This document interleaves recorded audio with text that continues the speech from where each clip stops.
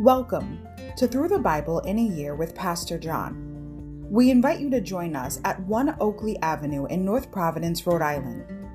This podcast is presented to you by The Way Ministries, supported by listeners like you. For donations, live videos, podcasts, and more, please visit www.thewayministriesri.org. Thank you and have a great day.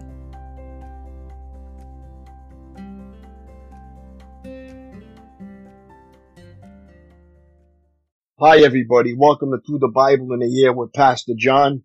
So glad you can join me today to get a portion of God's Word. Today we're going to begin day 128, May 7th, reflection and worship. Before we get started, I'd just like to say it's always a great time to reflect on the previous 6 days that we've been reading, or like I say, you can catch up. Sometimes, we get busy and life gets in the way. And, we could always catch up. Like I said, don't beat yourself up. God just wants us to be faithful, not perfect, okay? So just keep on keeping on. If you fall behind, it's okay.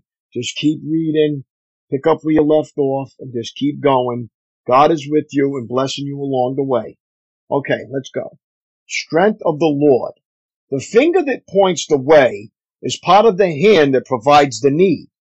Look back. Hezekiah's and Ezra's names have similar meanings. Ezra means help. Hezekiah means God strengthens. But there the similarity ends. Hezekiah was a king. Ezra was a priest. They never met since they lived hundreds of years apart in different parts of the world. Hezekiah in Jerusalem, Ezra in Persia. Hezekiah was trying to protect his nation from enemy attack. Ezra was intent on rebuilding his nation after 70 years of exile.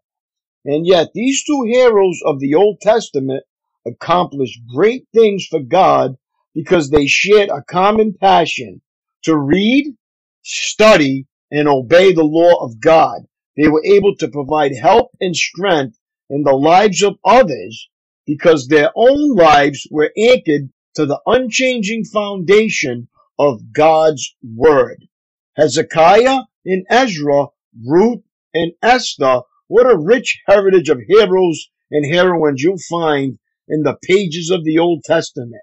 Men and women who walked with God in uncertain days, made tough decisions, faced giant-sized enemies, prayed powerful prayers, and accomplished mighty feats in the strength of the Lord. Look up. Ezra learned firsthand about the hand of the Lord his God. Ezra 7:6, 9, 8, 18, and 22.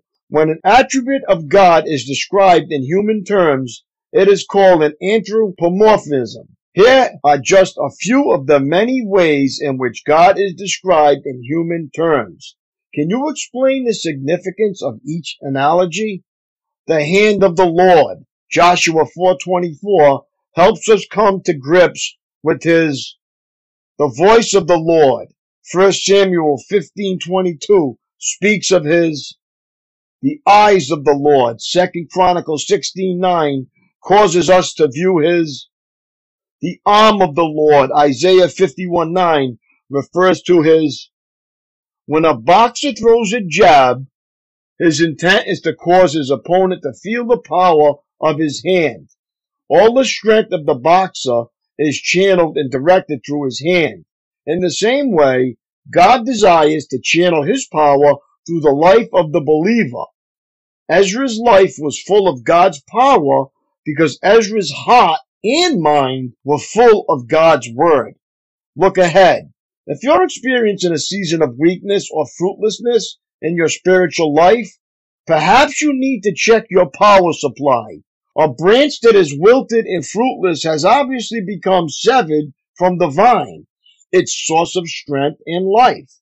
John 15:1-8. Happiness, fruitfulness, prosperity, each is the heritage of anyone who makes the law of the Lord his or her daily meditation. Psalms 1:1-3. It's a truth Ezra learned, and so can you. To meditate is to chew the cud, drawing nourishment from the life-giving truths of the Bible, just like a cow draws nourishment from the life-giving grass. and typically one chew isn't enough.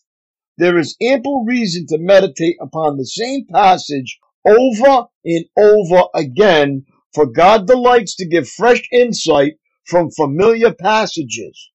Thumb back through the readings you've covered so far this year and find a favorite passage or devotional.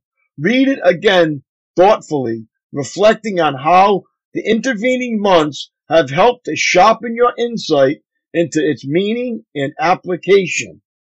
That's all for today, my friends. It was great reading along with you. Keep up the good work and God bless. Have a great day and I will see you tomorrow. Lord willing, peace.